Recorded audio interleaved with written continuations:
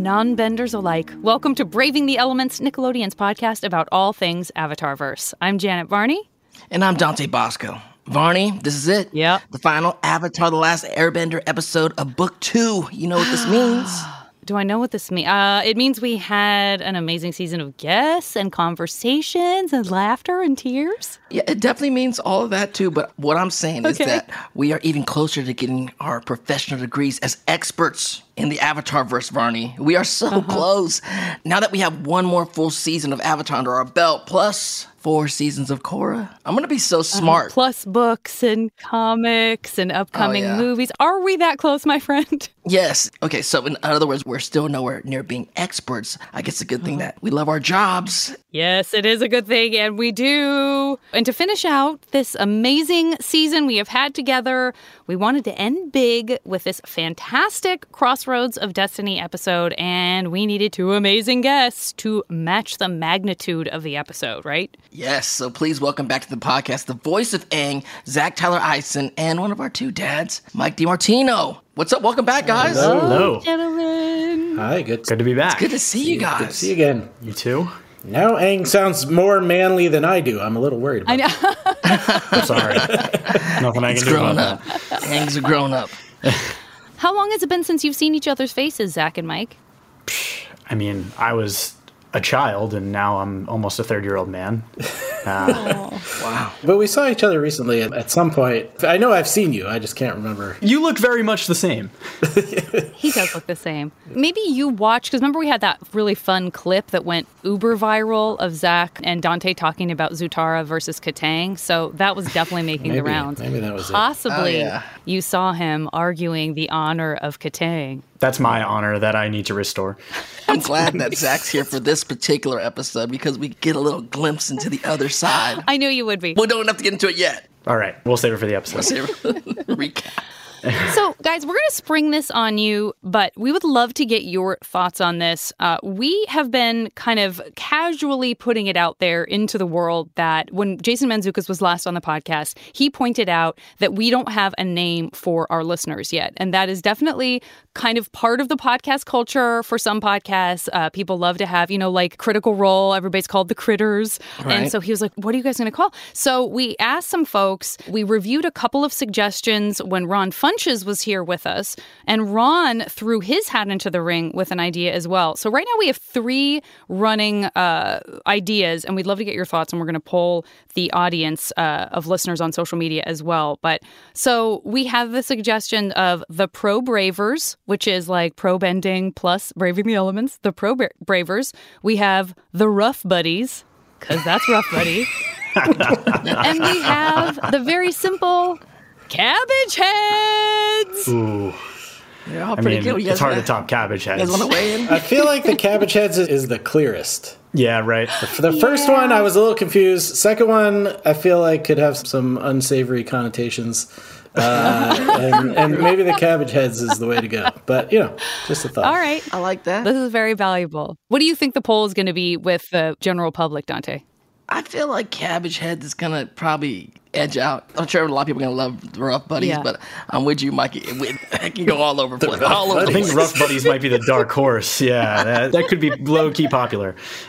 Yeah, it alludes to the Rough Rhinos as well, which, I Yes, could it see that does. working. There you go. Yeah. Okay, well, we'll report back on the poll. Before we get into this recap, Dee, do you mind telling everybody, helping us remember where we were with our last episode with Nikki? Of course, reminding everyone out there that our last episode of Avatar, The Last Airbender, we talked about the Guru with Megizzi Pensino. The episode aired along with Crossroads of Destiny as a special 2-parter, and that's also how you'll find it on a lot of streaming platforms like Netflix. In that episode, we see the group split up, Aang and Guru Pathik, Sokka and Chief Hakoda, and the other Southern Water Tribe warriors, and Toph is captured by Zinfu and Master Yu, but creates metal bending and escapes. Azula and Long Thing are working together against the Earth King. Ultimately, Katara is captured, which causes Aang to stop his training and head back to Ba Sing Se. I'll say it. Let's press that button we don't have that says a lot happened in that episode, especially if you think of it as the first half of this finale. We definitely have a lot to cover today. A lot more happens. I'm not going to dig too deeply into it because we all know where we're headed, but we certainly have some big Zuko feels happening. We have some Zutara, we have some Katang, we have just a lot of big decisions being made that tie into kind of big picture values, but also these kind of small emotional moments that sort of feed into this big picture in such a wonderful way for a season finale.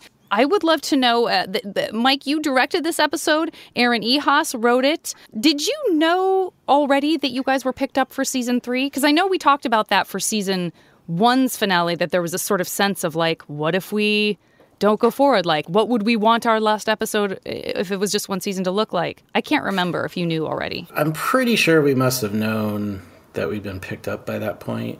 I mean, it's a huge cliffhanger. This one crazy. Yeah, and just the way, I know we've talked about this before, but like the way that production works, like likely we would have had to have had the pickup for season 3 to start production on that. And while we were finishing up season 2, so my guess is yes, we knew there was going to be more. So with all that, there's so much in these 2 episodes. Like we're going back watching these 2 episodes. There's so much that you're doing in this finale double. It's wild. Did you, when you guys were putting it together, were you like, let's just keep throwing all the stuff in there? I don't know. It was always tricky because like there was a lot of story to get through, and the scripts were always long, and then we'd have to cut stuff out. And even rewatching it, I was like, man, this feels kind of rushed. This part feels like the scene could go on a little longer, and I'm like, we just had to get on with it, move on. So 22 minutes, baby.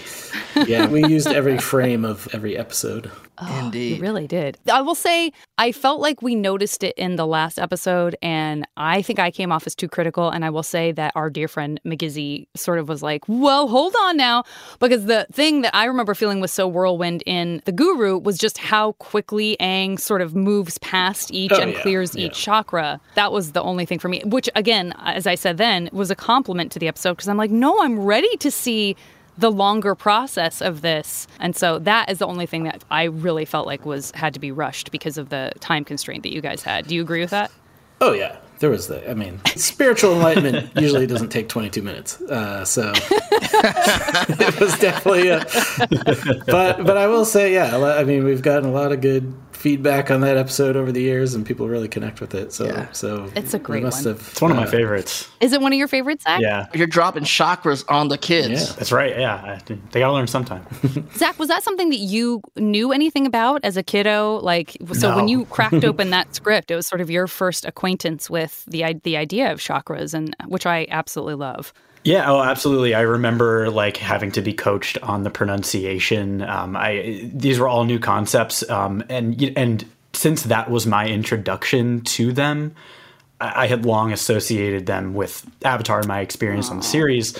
So, as they become more commonplace in the general lexicon, it's always in my mind. But that was absolutely my introduction to spirituality. I'm sure a lot of kids that grew up, especially in America, that's like their first kind of learning of chakras and spirituality in that way. And it was on Nickelodeon. Avatar. It's crazy. Yeah, really. I know. Which, by the way, Aang didn't know about the chakras either, so you were learning right alongside your character. And we were the same age. Which we pronounced in this show as chakras, because if the creator's on the show, I gotta correct the pronunciation, or people are going to be mad at me. I remember being told that. So it's chakras. Chakras. Boy, I got to tell you, I do not think we said it right with the That's all right. I think there's variations on the pronunciations, but in the show, we pronounced it chakras. I remember back in the day, doing the show, I would talk to Mike and Brian we were talking about yogas that we were doing, different practices, martial art. We were talking about all kinds of stuff that was happening in the show and that we were actually all doing forms of in real life at the time, or in the process of learning all that stuff, which is wild. I was like, oh yeah. I was like, oh, this kind of yoga. I was big into hot yoga. Right. Yes. Mike, you said when you were watching this episode that it brought back memories for you. We don't know what those are, so feel free to bust in if we get to a point and you're like, this triggered a memory for me. So just don't be afraid to bust in if something came up for you when you were watching. But with that said, shall we jump in? We want to get started and find out what's going on at the beginning of the episode. Dante, you want to bring us in? Let's go. So, we open on an ostrich horse having a sip of water somewhere outside the gates of Ba Sing Se. Now, at risk of maybe focusing on the wrong, sharing me the details of this episode, it did kind of make me wonder, is this a wild ostrich horse? I mean, I guess, and it's alone. Maybe they're solo. They don't run in packs or anything. I mean, does it matter that's an ostrich horse? Mike, any thoughts? I think there are wild ostrich horses. Or it could have been an ostrich horse in the zoo and Aang freed all those animals. Oh, yeah. Or a deserter true. from the army. I mean, he was like, Yeah. I'm sick of this war. I'm just going to go chill out over here and drink some water. I don't know. Spinoff series. Yeah, and of course it gets its spin-off series. Yeah, every once in a while we'll have a thing where, someone deep in the fandom will be like, you don't know that is the exact ostrich horse that Iroh and Zuko rode to da-da-da-da. Like, that is in the Avatar extras. So I felt That like, could we be the both felt ostrich like, horse that Zuko put it out stole. there just in They're like horses. There's a lot of them around. You might see some wild ones. Fair. I don't know. Understood. Yeah. Dante, wild please horses. continue. Sorry about that. Yeah. Well, this particular ostrich horse is our witness to Aang and Sokka flying back into Pa Sing Se on Appa since they need to, because Katara is in trouble. He couldn't actually tell exactly what's happening, but they're discussing this is when they discover Toph, who's racing towards the city doing this awesome thing we saw on the last episode where she's almost kind of like ice skating or something. She's kind of like, she's like a superhero ice skating and earthbending. We called it an earth wave. Earth waving. Earth wave. Looks awesome. My favorite genre of music. Gritty, organic, love it. All right. Meanwhile, in the palace, Azula is using her usual scare and intimidation tactics to get the Dai Li on her side and get the coup against the Earth King going. Ty Lee and May are impressed with Azula's progress, but she points out there's still a matter of the Avatar and Zuko and Iroh. Yeah, which of course takes us to Zuko and Iroh, and there they are standing at the threshold of the palace. I love that moment of Iroh reflecting on the way he would have once expected to arrive at the palace, right, as a conqueror instead of as this honored guest. And it's kind of a perfect parallel with Zuko's situation. It's sort of this idea of how he's going to live the rest of his life, like what side he's going to be on. Or do you want to be the conqueror or do you want to be the honored guest? That's what came up for me when I was watching this part of it. And he's still pretty cheerful and positive as well. It's not been so long since he was pretty angsty, but he's gone through his sickness. Iroh has nursed him back to health. It seems like he is on this path, and part of this path means that he's like really supportive of Iroh. Like, he just seems kind of content, right, in working at the tea shop, and things seem like they're kind of calm, which is great. And speaking of cheerful and positive, by the way, Aang is like super avoiding telling Sokka and Toph what really happened when he left Guru Patik instead of mastering the Avatar state. So this is another example for those of you who feel like Aang never lies. A rare Aang lie. A rare I know Aang Zach's lie. here, but let's just put it out there. He straight up lies. I'll admit it. Not a great game face. I think if he were called on it in any way, shape, or form, his game face is poor enough that he would have very willingly admitted the truth. But he's like hoping he can just like coast over that real quick, because I'm pretty sure he knows that the truth would be found out soon enough anyway. So back at the palace, Iroh and Zuko await the king. And it really is so sad because they thought this wonderful thing was happening for them. And we know what's going to happen, or we suspect what's going to happen. And sure enough, the Dai Li sort of low-key shuffle in, surrounding them. And then, of course, they get Azula'd. I feel like we might as well turn her name into a verb at this point because she's got some real good moves. They fully get Azula'd, and she loves this killer instinct of the Dai Li. She compares them to firebenders. And then we have Iroh kind of casually asking, did I ever tell you how I got the nickname, the Dragon of the West? I'm not interested in a lengthy anecdote, Uncle. It's more of a demonstration, really. Side note, I was just at a con, Mike, and this woman came up to me and she's like, I just named my daughter Azula, her baby. I said, what? Oh my gosh. Wow. I named her Azula. I said, why would you do that? Why did you think I would want to know that? That is an interesting choice. It's a bold choice, yeah. My parents' neighbors named their dog Zuko. I think I sent you a That's cool. pic, Dante. Oh, yeah, I've heard a lot of Good dog name, Zuko, too. dogs, Kyoshi, cat, I think I meant. Yeah.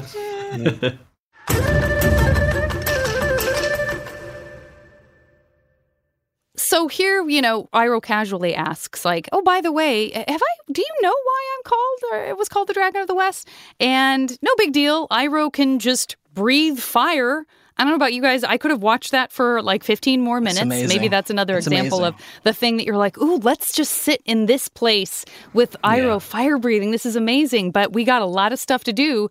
You got to show that and then move on because this action is coming fast and furious in this episode. But they run down the hall, and then from the outside of the building, we see the wall explodes and Iroh jumps through and lands on the ground. Mike, I'm so sorry we keep having to pull you into this for fact checks, but we see what looks like blue lightning or at least blue fire. So in addition to regular fire breaking through the wall, so a little bit of a share me the details moment, but I just want to clarify, do we know if is it Iroh's fire exploding the wall and Azula's lightning or blue flame that she has shot at them, or has he used lightning to help sort of bust up the wall? Do you remember? Yes, Do you know? that was another thing. We couldn't show all the details, but it was implied that as he's running down the hall, this was a very exciting scene. Maybe we storyboarded it. I don't remember. But he shoots some lightning to bust open the wall and then jumps out.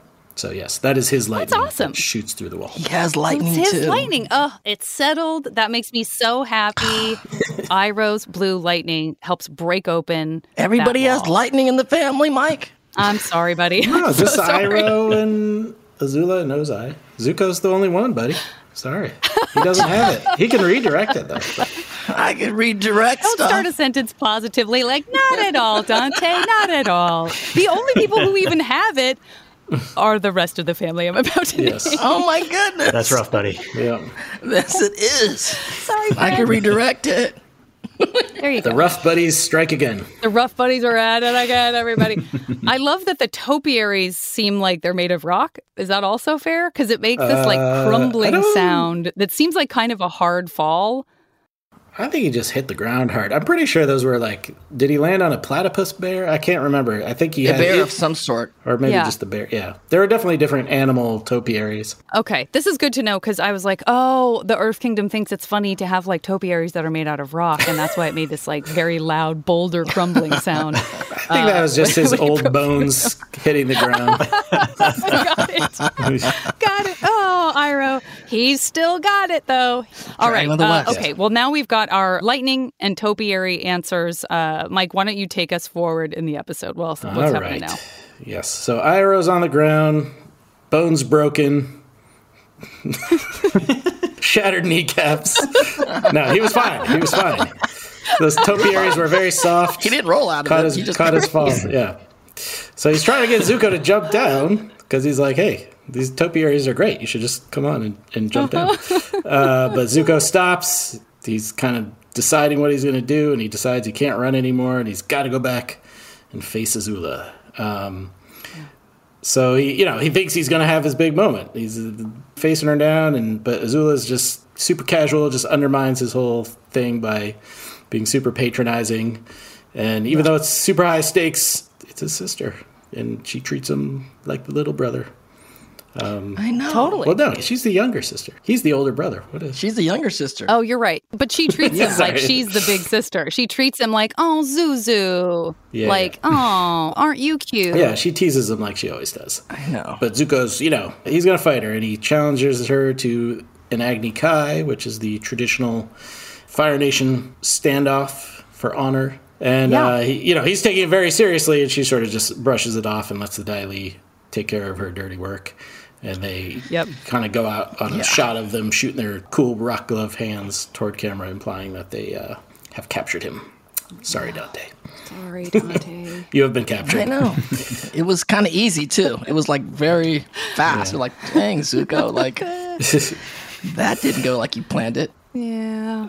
Then we check in with Aang and Sokka and Toph, who are being told by the Earth King that this whole Katara's in trouble thing is not true as far as he knows. She's just hanging out with Suki and the other two Kyoshi warriors. And if anything dangerous was happening, the king promises that Bosco the bear would surely have sensed it And we just have the traditional shot of the bear looking around like he has no clue what's going on, of course. So Bosco, not the greatest sensor of danger. And then we cut to Katara, who's definitely in trouble because she's imprisoned underground in this crystal cavern. And the Dai Li open up the rock wall and toss Zuko down there in with her. And then this is the part where the Zutara shippers, they were getting excited. I'm sorry. Yep. I'm shaking my head for all you people listening. But before we see what happens between them, we go back to the apartment where we had seen Team Avatar hanging out for a while in some other earlier episodes. And they're looking for Suki and Katara. They think they might be back there, but there's no sign of them. But Momo's there. They get Momo, and then there's a knock at the door. Who could it be? Toph knows. Actually, I know who it is. It's an old friend of mine. Glad to see you're okay. I need your help. So yeah, Aang and Sokka are not sure how to react to the fact that apparently Toph and Iroh know each other. There's a great shot of Aang and Sokka's perplexed faces as it fades to black, a commercial. Pretty shocking moment. But Iroh fills them in on Azula's presence in Ba Sing Se, and Aang is very quick to agree to work with Iroh to save Katara and Zuko. He even says, like, we'll save Katara and Zuko, and Sokka's like, wait a minute, Zuko? A little more apprehensive, but Aang somehow just, for whatever reason, just dives right in. So eventually they get Sokka on board, but I don't know. I think it's a pretty, like, revealing moment about Aang's character, and he's in. He understands what's at stake, and he knows he's got to save Zuko in order to save Katara. And they've done it before, right? I mean, it's been spread out through the first 2 seasons, but this is not the first time that one has saved the other and vice versa. So, it's like, oh, yeah. Oh, wait. Oh, yeah. They do this. I think for a 12-year-old, I think Aang's got a pretty decent judge of character, too, and you know, can sense Iroh's a good guy. Yes. Sokka, maybe not so much, but we get him to come around. And yeah, you mentioned they've done it before. Iroh is really like pushing this idea on them that Zuko has good inside of him, and he's like really been working it out of him. And even more than that is the whole city's in danger, so they've got to band up and act quickly. So Iroh captured a Dai Li agent who's outside. You realize he's the one with the scar on his face, that there was a creative shot that they snuck in a little earlier. And, Toph puts him in a little earth-bending, what's those old-timey jail kind of things? Or a stockade, is that what it's called? Whoa! The stocks. Stocks. Thank you, Mike. Nice. And, he talks. He squeals pretty immediately. But that's a big help. So he tells them that they're in the Crystal Caverns. Is that am I right on that? Crystal Catacombs, yeah. Crystal Catacombs, thank you. No, I think we call them the Crystal Caverns. That sounds right. I don't know. I don't even know my own show, so it's all right. Catacombs Cavern. Because Catacombs is where, like, we had, like, the Dragonbone Catacombs in the Fire Nation. That's more like a burial place. But this was like an old, ancient city underneath modern Ba Sing Se. Which is super cool, by the way. Yeah. Super, super cool. I love that. It. Yeah. I'm going to ask you this, Zach. You mentioned the soldier with the scar, because we see that scar, and I think, do we see him when Azula is telling the Dai Li not to? So it's kind of significant. Yeah, he's in the beginning. Yeah. She's like, if there's any hesitation. When she was giving orders, he was not with Azula. He was like, oh. Yeah, I'm trying to remember. I have a feeling we put that in because it was like, well, the scar was just as a way to identify the guy so that when you saw him later, because the Dai Li all look kind of the same. So that was part of it, and then part of it was like to show like the reason he caved pretty fast was like he already had doubts, I guess. He was already questioning the situation. So when Iroh pushed him a little hard, it didn't take much for him to break. So it's a good visual cue. I like it. That's great. Okay, cool. Now I know. All right, so we end up going to the cell where Long Feng is being held. An agent is outside the cell telling him what's going on, that Azula has not only been cooperating, she's taken over and is terrifying / inspirational, which, I think Long Feng is a little worried about, but there's not much he can do. He's locked up. He's meditating, it seems. Meanwhile, Zuko and Katara are in their own prison cell in the catacombs. I guess we're going with that. And Katara accuses Zuko of being down there as a plot to capture Aang, which everything we've seen up to now in the series indicates that that's probably the case. But Zuko won't engage with her. That really angers Katara. And she even tells Zuko that being evil is in his blood, which is really important because we know what Iroh has been telling Zuko about his choices and that he can choose his own destiny. Crossroads of destiny. Get it? See? Yeah. And then Katara shares a little anecdote about how the war has affected her personally. You have no idea what this war has put me through. Me personally. The Fire Nation took my mother away from me. I'm sorry. That's something we have in common. Zach, I'm going to take over now, since I know you don't ship Zutara, so... I do not. Let's go ahead and leave Zuko and Katara down there, bonding over their circumstances. Mike, this is the moment that you put together that launched 1 million Zutara ships, which is crazy. It's such a small moment. It's so crazy when you watch it. It's such a small moment, but it launched 1 million Zutara ships. The big what if. Yeah. And then we go check in with Iroh and Toph and Aang and Sokka, who, along with Momo and Appa, are trying to figure out how to get to Katara and Zuko. Toph can feel the underground city beneath them and opens a tunnel. The gang splits up. Toph and Sokka will warn the Earth King, while Iroh and Aang will head into the tunnel to find Katara and Zuko. Iroh and Aang have a great conversation. I love the quote from Iroh. So, Toph thinks you give pretty good advice. And great tea. The key to both is proper aging. So great. It's lovely. I was watching my girlfriend. I was like, that quote, listen to that quote. Let's play it again. And tells Iroh and the Guru about how he couldn't let go of someone he loves. Iroh is actually very proud of Aang for choosing love. It's not always about being perfect and powerful, and he can't reassure Aang that everything will be okay. But what happens if we can't save everyone and beat Azula? Without the Avatar state, what if I'm not powerful enough? I don't know the answer. Sometimes life is like this dark tunnel. You can't always see the light at the end of the tunnel. But if you just keep moving, you will come to a better place. And they do. They found the ancient underground city. Then we go over to Sokka and Toph at the palace, and I just need to point out that these two cats have just walked up a lot of very steep steps, and they're not winded at all. They're just chilling. I wish I could get that fit, you know? Anyway, we see General Hao, but before they can talk to him, he's captured by Dai Li agents. It's the coup. And then all the other generals, one by one, are captured all at the same time. They're so organized, these Dai Li. Sokka and Toph get to the Earth King and are relieved to see he's still safe with the Kyoshi warriors. You know, like the Kyoshi warriors who don't even know who Suki is. I mean, it is pretty funny to see Dai Li hit on. She's always hitting on Sokka. Sokka gets all the girls. They realize they've been Azula'd again. May's fighting with Toph. Dai Li is dancing with Sokka. Azula has her blue flame to the Earth King's throat. Dai Li chi blocks Sokka and Toph, and instantly they're down. And then even Momo gets captured. They're all led away by the Dai Li. Even poor Bosco the bear. Yeah, he's just along for the ride, for better or for worse. Not very helpful, this Bosco bear. He's kind of the anti-Appa and Momo. Like, he's just not incentivized, I guess, or doesn't have the intelligence quotient to He's lived a very plush life in the palace, Varney. He's an indoor dog. Yeah. It's like, like dogs that are mutts are said to be maybe really smart and hardy because they're hybrids. And so maybe being Bosco the bear is actually kind of hard on him because he doesn't have two animals combined. Dante, do you feel any kinship with Bosco sharing a name?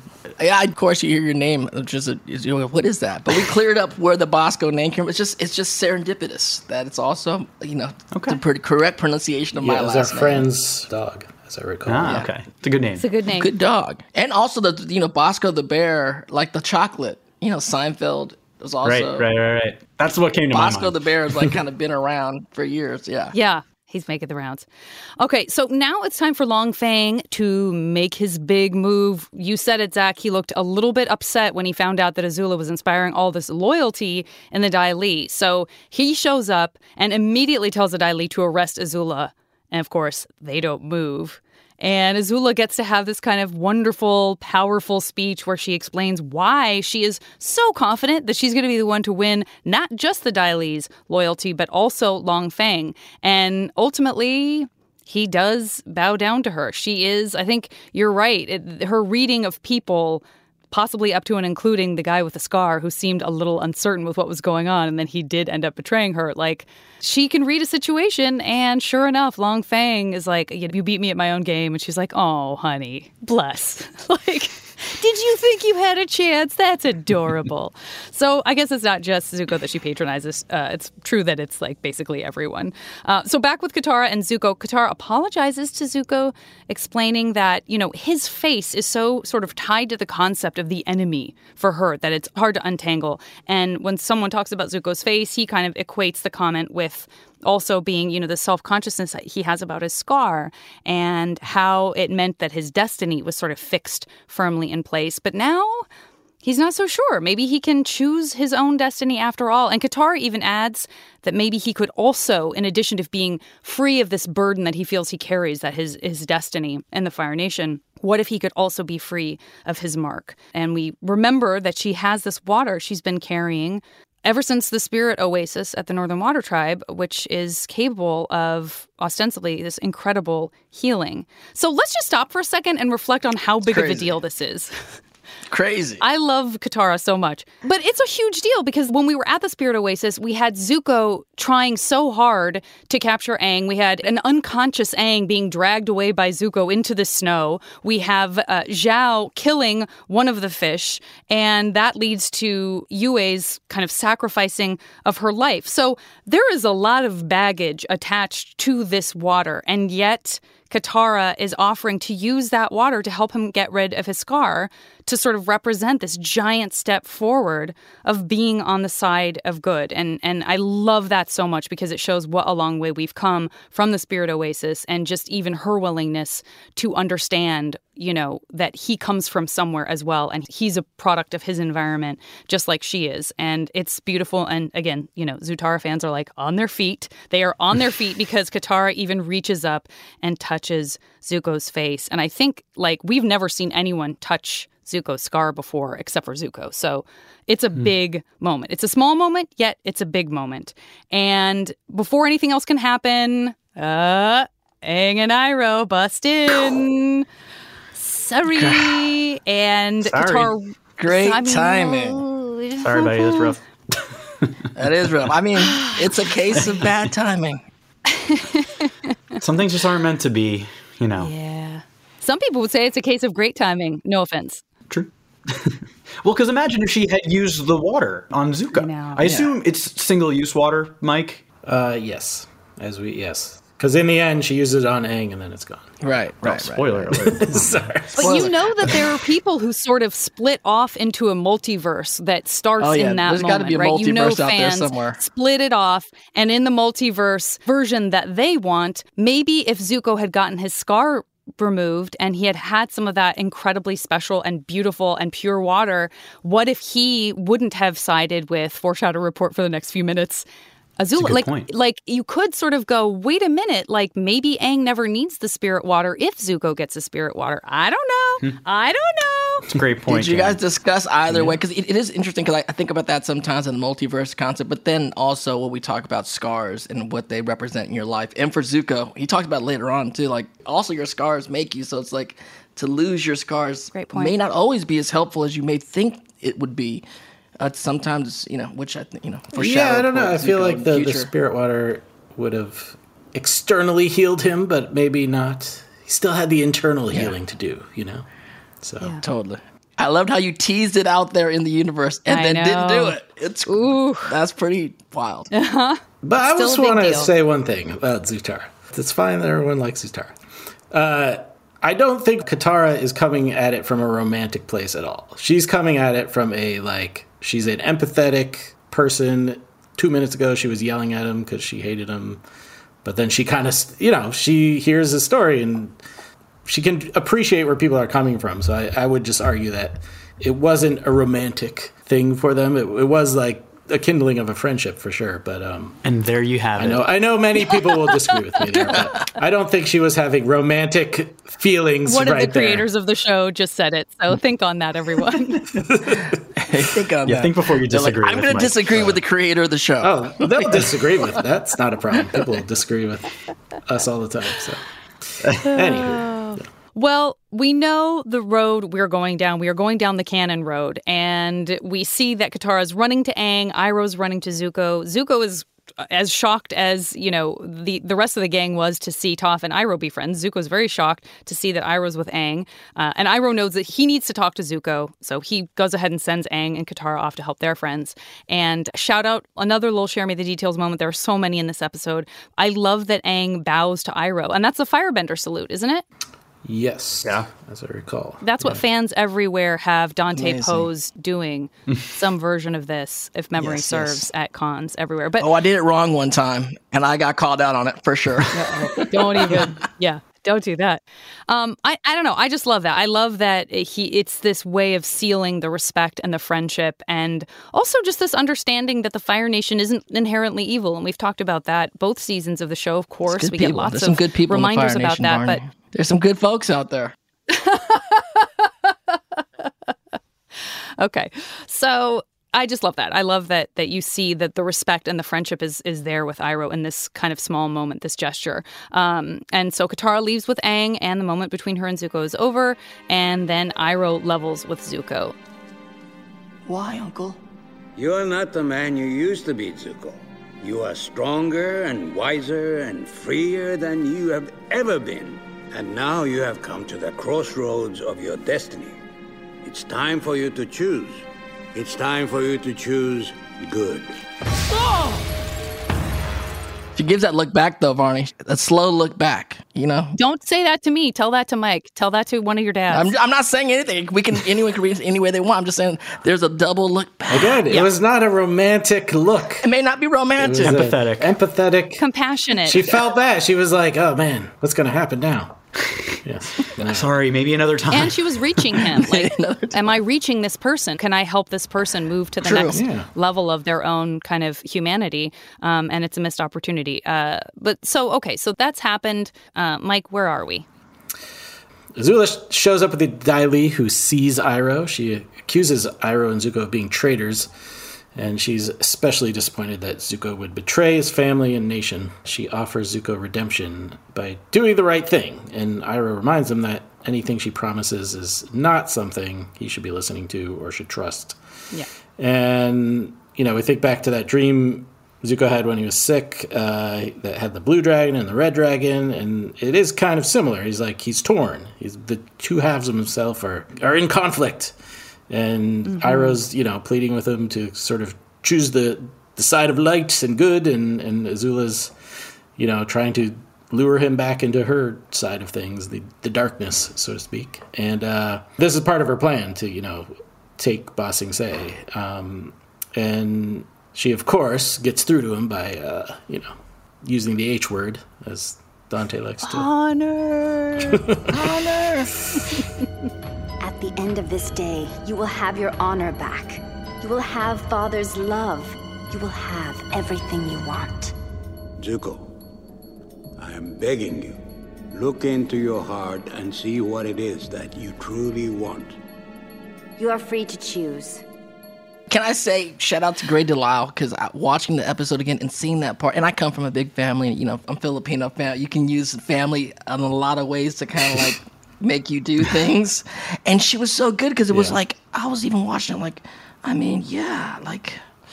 not a traitor like my family. It's, there was like, she did it in a way that was like, she's so evil a lot of times, Azula, but when she's doing this speech, it was so kind of like brother, sister, nice, like just come back to the family. It's going to be fine. And I'm like, oh my goodness. Kind of sounds like not a bad idea. Master manipulator. Totally. Zach, exactly. Master manipulator. And it's like she knows the perfect moment to pull back and say, and by the way, this is your choice, which is so kind of the opposite of the force that she puts on people. So the fact that she has a presence of mind to be like, in fact, I bet if I give this to him as an option, that is going to make him even more inclined to come my way. Oh, dastardly. That's some high-level stuff. I know. It is great. and horrible at the same time. So Zuko is at the crossroads of his destiny. Yes. And he has the choice. I remember doing these shots in the animatic of like seeing the unscarred side and the scarred side. And, oh, so good. You know, so like great. just torn between his two parts of his psyche. And so Azula good. leaves him with his choice and goes after Aang and Katara and catches up with them down in the caverns of the ancient city. And there's this cool waterfall and, all those cool glowing crystals. And, you just see an aqueduct, like kind of remnants of the ancient city. That particular part is important because Katara and Aang use it when they battle Azula. And then they're facing off, and Zuko appears out of nowhere. There's a burst of fire, and there's Zuko. And it's unclear for a moment, like, who he was aiming for. Yeah. But then he makes it very clear that he's going with Azula. And he attacks Aang. He fails. He gets to the crossroads and he fails, Mike. Well, I do want to highlight here, like, this was one of the things we talked about probably early in season 2 was like, and maybe we talked about this in an earlier episode, but just the idea that everyone kind of knew Zuko was going to go good, or he was going to help Aang and join the team eventually. And it was sort of like, he had to go worse before he redeemed himself. So this was his moment of, you made the wrong choice, buddy. But you kind of understand why he made the choice. It's not, he had a serious dilemma on his hands. So Totally. I think that kind of like non-linear part of his arc is just so smart at what like makes this such a good show is that like it's not a point A to point B. It's not a direct journey for him. I mean, he has such a great arc throughout the series, but it's great to see him struggle with it. It really like deepens the impact of it. Absolutely. I love what 100%. you said. I mean, growing up on cartoons I watched growing up, never have there been an arc like this ever. You know, maybe in one episode. You would do something like this in one episode, something that lasts so long and going back and forth. It's so complex. You know, it was so complex even for any animated thing that I've ever seen or done growing up with. So I think it's one of those things like Zach said. Yeah, he really has to grapple with it. It's a nice moment. It just adds Which is very human, right? I mean, I think the idea that it reminds us that it is very hard to change. And even if you want to do the right thing, you might not get there the first time. And so that we're not just one and done and not open to people in our lives who want to do better. However, we're looking at that subjectively, that you're going to slip and slide a little bit and that you're going to have progress and that you're going to fall back a few steps. And it doesn't mean that it's all worthless. And it doesn't mean that this person can't be trusted. It doesn't mean that there's opportunity as we take on our demons or as we, try to build a different relationship with ourselves in addition to with the world, that just takes time. So I love that. I love how grounded that is. And I think it's really good for us to be reminded that it's not like, oh, and now he's good. Because that's not how life works. If we didn't get picked up for another book, you'd be like, Mike, like, and the end. Thank you, Crash, for coming to watch Avatar. The end. Zuko changes and he gets some pie. All right. So meanwhile, we have our gang of Toph, Sokka, the Earth King, and Momo, making sure that there's no Dai Li agents close by as Toph rips apart the metal door to their cell, the metal bending. That is so cool. They need to leave, but the Earth King won't go without Bosco, of course. Cut back to the battle, and Zuko is just like going off with his firebending. Aang is really on his heels. Katara is facing off with Azula. We have this like really cool like Matrixy kind of moment where like a bit of water slices off a bit of Azula's hair, and it honestly looks like Katara has the edge at that point. Yeah, I love that. It's great. And Aang is like mostly airbending, but he is earthbending, showing that he's pretty much mastered it by now. Zuko ends up, I think he like blasts him against a rock or something. And so Aang's, back on the defense. Katara does this cool thing where she has these water arms, and then she's going for Azula, but Zuko slices him off. Now Katara and Zuko are going back and forth. They each have, Katara has water arms, Zuko has fire arms, and it's really cool contrast of orange and blue. Then Azula at the same time is like rocketing herself towards Aang. Aang like armors up in the crystals. He like makes a suit out of crystals and charges at her. Moment. Oh yeah, the armor, the suit made. Oh. Yeah, it's also like Aang's more of like an evader in battle, and he's really taking an aggressive role here. But it doesn't go well for him, and he gets tossed into a wall again. But we cut back to Toph and company. Ty Lee is demonstrating this, teaching Bosco how to walk on his paws or whatever, and they think Toph busts in and captures her, and May's just like, just take the bear, get out of here, I don't care. Totally. Then the two of them gang up on Katara. They knock her down. Aang does the rock wave thing. What did you call it, Mike? Was it rock wave? Earth wave? The earth wave, yes. Wave. He does do the earth wave. Earth wave, thank you. And he's going right for Azula and Zuko, but just at that moment, the Dai Li busts in, and they are just surrounding everybody. Aang, Katara, they're outnumbered. Yeah. Yes, they are outnumbered for sure. And Aang realizes there's only one way to get through this, the Avatar state. There's too many. The only way is to let her go. I'm sorry, Katara. Aang builds a tiny fortress of solitude for himself and focuses on reconnecting with the Avatar state. He's transported once again to that space where we saw in the last episode with the psychedelic, with the giant figure of Aang representing the Avatar state, holding the purple orb, all with Jeremy's amazing music to accompany it all. In the crystal formation, Aang's arrows begin to glow. The crystals around him are glowing. Pretty soon, the entire cavern is glowing, and then Aang busts out the top of the crystals. Katara looks on proudly, and I just want to point out how nice and wavy her hair is at that moment. She's looking... Yes, it looks very nice and wavy. Very nice and wavy. Dante, don't get distracted. I love the Fortress of Solitude idea. I mean, is that a fair comparison, Mike? Because that's kind of what it reminds me of, is sort of the Superman with his crystals, like kind of having this time to himself where he can reflect. I mean, I'm not saying that was inspired by that, but that's what it reminded me of. Yeah, there's also a part in the end of season 3 where he has a similar thing. It's like his cocooning thing. I mean, when we found him, he was in this sphere of ice. Yeah. I don't know. I think it's like an Avatar, partly self-preservation mode where it's like, I gotta focus. I can't be distracted by all this stuff. Yeah. I gotta go inward. It's so cool. Okay, so Aang rises up into the air. His hands, we see, are empty in real, quote-unquote, real life, or at least down in the cavern. But his hands are in that same position as that giant avatar that we've seen holding the purple sphere. But before anything else can happen, Aang is hit with lightning. He got Azula'd. In this otherworldly space we've talked about, the giant avatar kind of wilts away, drops little Aang, who plummets back to Earth, and we see he's falling fast towards the cavern floor. Katara very quickly creates a wave of water that carries her to catch Aang, washing away all of their adversaries in the process, and she is holding Aang in her arms with tears streaming down her cheeks. And it's not even over, because then we see Zuko and Azula just kind of walking up. Let's see what happens. That shot of Katara holding Aang, like a limp-bodied Aang in her arms, it looks like that Michelangelo sculpture. It was directly referenced from that Michelangelo sculpture. Yes. Pieta. Yes. There you go. Love it. Great allegory. That's like real heavy stuff. Yeah. And the purple giant avatar thing is very Kubrick as well. Very 2001 with the space baby.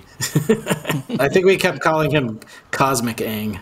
That was Cosmic Aang. Yeah. That makes sense. Yeah. So back in the cavern, there's a burst of fire, and it's Iroh coming in to save the day. He holds Zuko and Azula off, along with the Dai Li, while Katara waterbends some water around her and uses it to pull her and Aang up the waterfall. And once they're safe, Iroh stands down, he's basically surrendering, and he allows himself to be captured in crystal.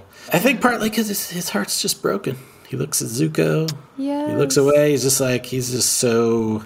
I feel like that is his moment of like, I tried my best and I couldn't get through to him. And he's just sort of shattered. I felt so much shame. Yeah. I think all the fight left him right then. So, and then we're cut back outside and it's night and Team Avatar's been reunited. They're riding away on Appa. And Katara uses spirit water, uses it on we see the lightning scar on his back. And the water glows, as spirit water does, I guess. And luckily, Aang is revived. And his eyes meet Katara's, and he smiles. And it reminded me, too, and I can't remember if we did this deliberately, but we might have, that him looking up at her is very reminiscent of, like, the pilot when she found him I mean, she saved him twice, basically. She saved his life. Yes. When she found him in the ice and he's lying there and he's looking up at her, like, this is a very similar moment. But that wound in his back is horrifying. I forgot about that. It is. There's also a shot, and this is in the model sheet. I remember Brian specifically doing this, but there is a shot, too. You can see it when he's falling. There's a lightning scar in the bottom of his foot because the lightning traveled through him and went his body to the foot? Oh. Yeah, that's his exit. Wow. So he's covered. So he's got a scar on his back and a scar on the bottom of his foot. Exit wound. Huh. Goodness. Nothing but accuracy on Avatar. Physics. Yes. That's right. I love it. All right. Well, a very relieved Katara smiles back at Aang, and for all those Katang shippers out there, they share a nice long hug. Maybe not in a romantic way, but probably a little bit more of a romantic way than the moment with he who shall not be named. I'm sorry. Except for one of our dads. Who can say? We don't know. We don't. Well, I mean, we kind of do, but we'll get to that later. Well, back at the palace, Azula sits on the throne. Zuko is at her side. And he's really torn up over everything that just went down. He just really went through a really heavy moment. He made a big decision, and he's definitely sick over betraying his uncle. We saw this season all that they had been through together, and I think the decision is weighing on him. And more than that, he's also afraid that if he's going to return to the Fire Nation without the Avatar, then will his father restore his honor? But Azula, as always, has an answer for that. When you return home, Father will welcome you as a war hero. But I don't have the Avatar. What if Father doesn't restore my honor? He doesn't need to, Zuko. Today, you restored your own honor. But at what cost, Zuko? At what cost? Yes. I know. We'll find out. And to quote the king, the Earth Kingdom has fallen. And that right there, my friends, is the end of Book 2. Oof. Mike. So much. So much At least you let us see Aang survive. But other than that, we've got a lot of bad stuff going on. Yeah, that was a downer ending for Book 2. Empire Strikes Back season, Yes, I'm glad you brought that up. It's the middle low point. The Empire Strikes Back, exactly. Yep. Well, it's effective. I mean, anybody who was watching this when it aired, I'm sure there was like this sort of sonic boom of like, no, like how long am I going to have to wait for this to resolve? This is awful. It's so stressful. That's just good show making right there. Attention, urban explorers! Think you've seen everything there is to see in Ba Sing Se? Think again. There's a whole world of adventure right under your feet for a limited time. Now you can tour the Crystal Catacombs! Yes, they are real. Marvel at the beautiful green crystal. Don't open that door. Oh, no, not that one either. Hey, you, get out of there! That's secret! We interrupt this ad to announce that the Crystal Catacombs are closed until further notice, and there is no war in Ba Sing Se. Very stressful, very, very amazing, very fast-paced episode. A little quick one-question trivia. Katara uses a waterbending technique that we've seen her do before, but we haven't seen her use it in a real fight. Does anyone know what I'm referencing? Is it like the octopus thing? Water arms? Yeah, buddy. Yeah. That's the water it. arms. Yeah. We've seen her practicing that, but we've never seen her put it to effect, unless I'm wrong, and then Pramod would tell us. Yeah. That seems about right. I don't know. That's right. This is also sort of officially the last episode in which Mako, our beloved Mako, voices Uncle Iroh. So also a transitional kind of moment there. As far as Animal Crossing, I don't think we saw any newbies. We have our old friends. We have our ostrich horse. Listeners, let us know if we missed anything. That brings us to nearly the end of this episode, everyone. Let's just discuss who has the most valuable bending and most valuable non-bending of the episode. There's a lot going on, and a lot of bending, and a lot of non-bending. Most valuable bending's got to be the water bending to heal Aang, right? It's got to be. Yeah, I think so. Yeah. I mean, maybe runner-up is Iroh jumping in and saving Katara and Aang. Oh yeah. Honorable mention to the fire breathing. That was pretty cool. Yeah, that's just the coolest. Dragon of the West, man. The Dragon of the West. So cool. It's a great episode for Iroh. I mean, it's a sad episode for Iroh, but it is a great episode. And it's a great example of like, you know, do as I do. Like, Iroh is walking the walk. He's not just telling Zuko what he should be doing and the kind of person he should be. Iroh's leading by example, right? Even if Zuko can't make those decisions yet, he's still teaching his nephew because he's still making those choices. In fact, I would almost say him jumping in at the end is almost a non-bending valuable moment. It's like, yes, there happens to be bending, but it's almost like the non-bending emotional decision of being like, I'm going to stand up against my own nephew and my own niece to make sure that the Avatar is safe. I'm splitting hairs here, but I just think all of his choices and how he shows himself to Zuko are kind of like valuable non-bending in a way. So that's one idea. I like that. What do you guys think about non-bending? Non-bending. The Dai Li agent who just cracks under pressure. He's the in terms of pure value to the plot. That guy gave him up. We so don't know easy. where he got that scar. Maybe there's a parallel with Zuko. I don't know how I got these scars. Non-bending. Exactly. I'd say maybe just Aang and ultimately Sokka putting their trust in Iroh. They go from that crazy look on their face to True. I like that too. Oh, another Iroh. It's all about Iroh. It's all about. We all aspire to be Iroh. We all want to. I want to grow up to be Iroh. I think we all do. That's just the deal. Yeah, 100%. You're probably right, Zach. I think that the fact that they were able to go with Iroh and Iroh was able to convince them to work together, or none of this would have happened, or could have been way worse than what happened. Yeah, and it sets the stage for season 3 as well.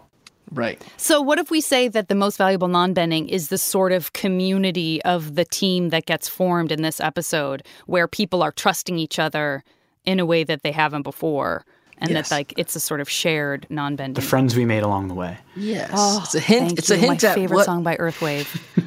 What could be, or what will be. Right. Foreshadow report. Yeah. So. Yeah. With that, Beautiful. you guys, Zach and Mike, thank you so much again for being with us for the last Book 2 recap episode of Braving the Elements. And we do hope you guys both will come back and join us for Book 3, Fire, where finally things get a little fiery. Finally. Yes, indeed. Huge thank you. Fire Nation here.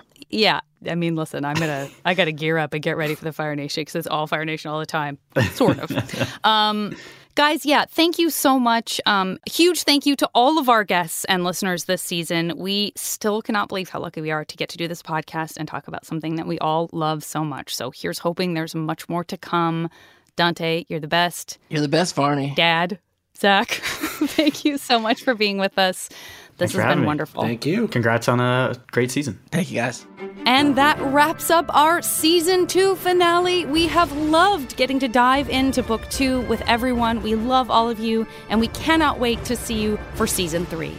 You can follow me on social media at the JV Club on Instagram and at Janet Varney on Twitter. And I'm at Dante Bosco on both of those. We'll see you next Tuesday on the iHeartRadio app, Apple Podcasts, or wherever you get your podcasts.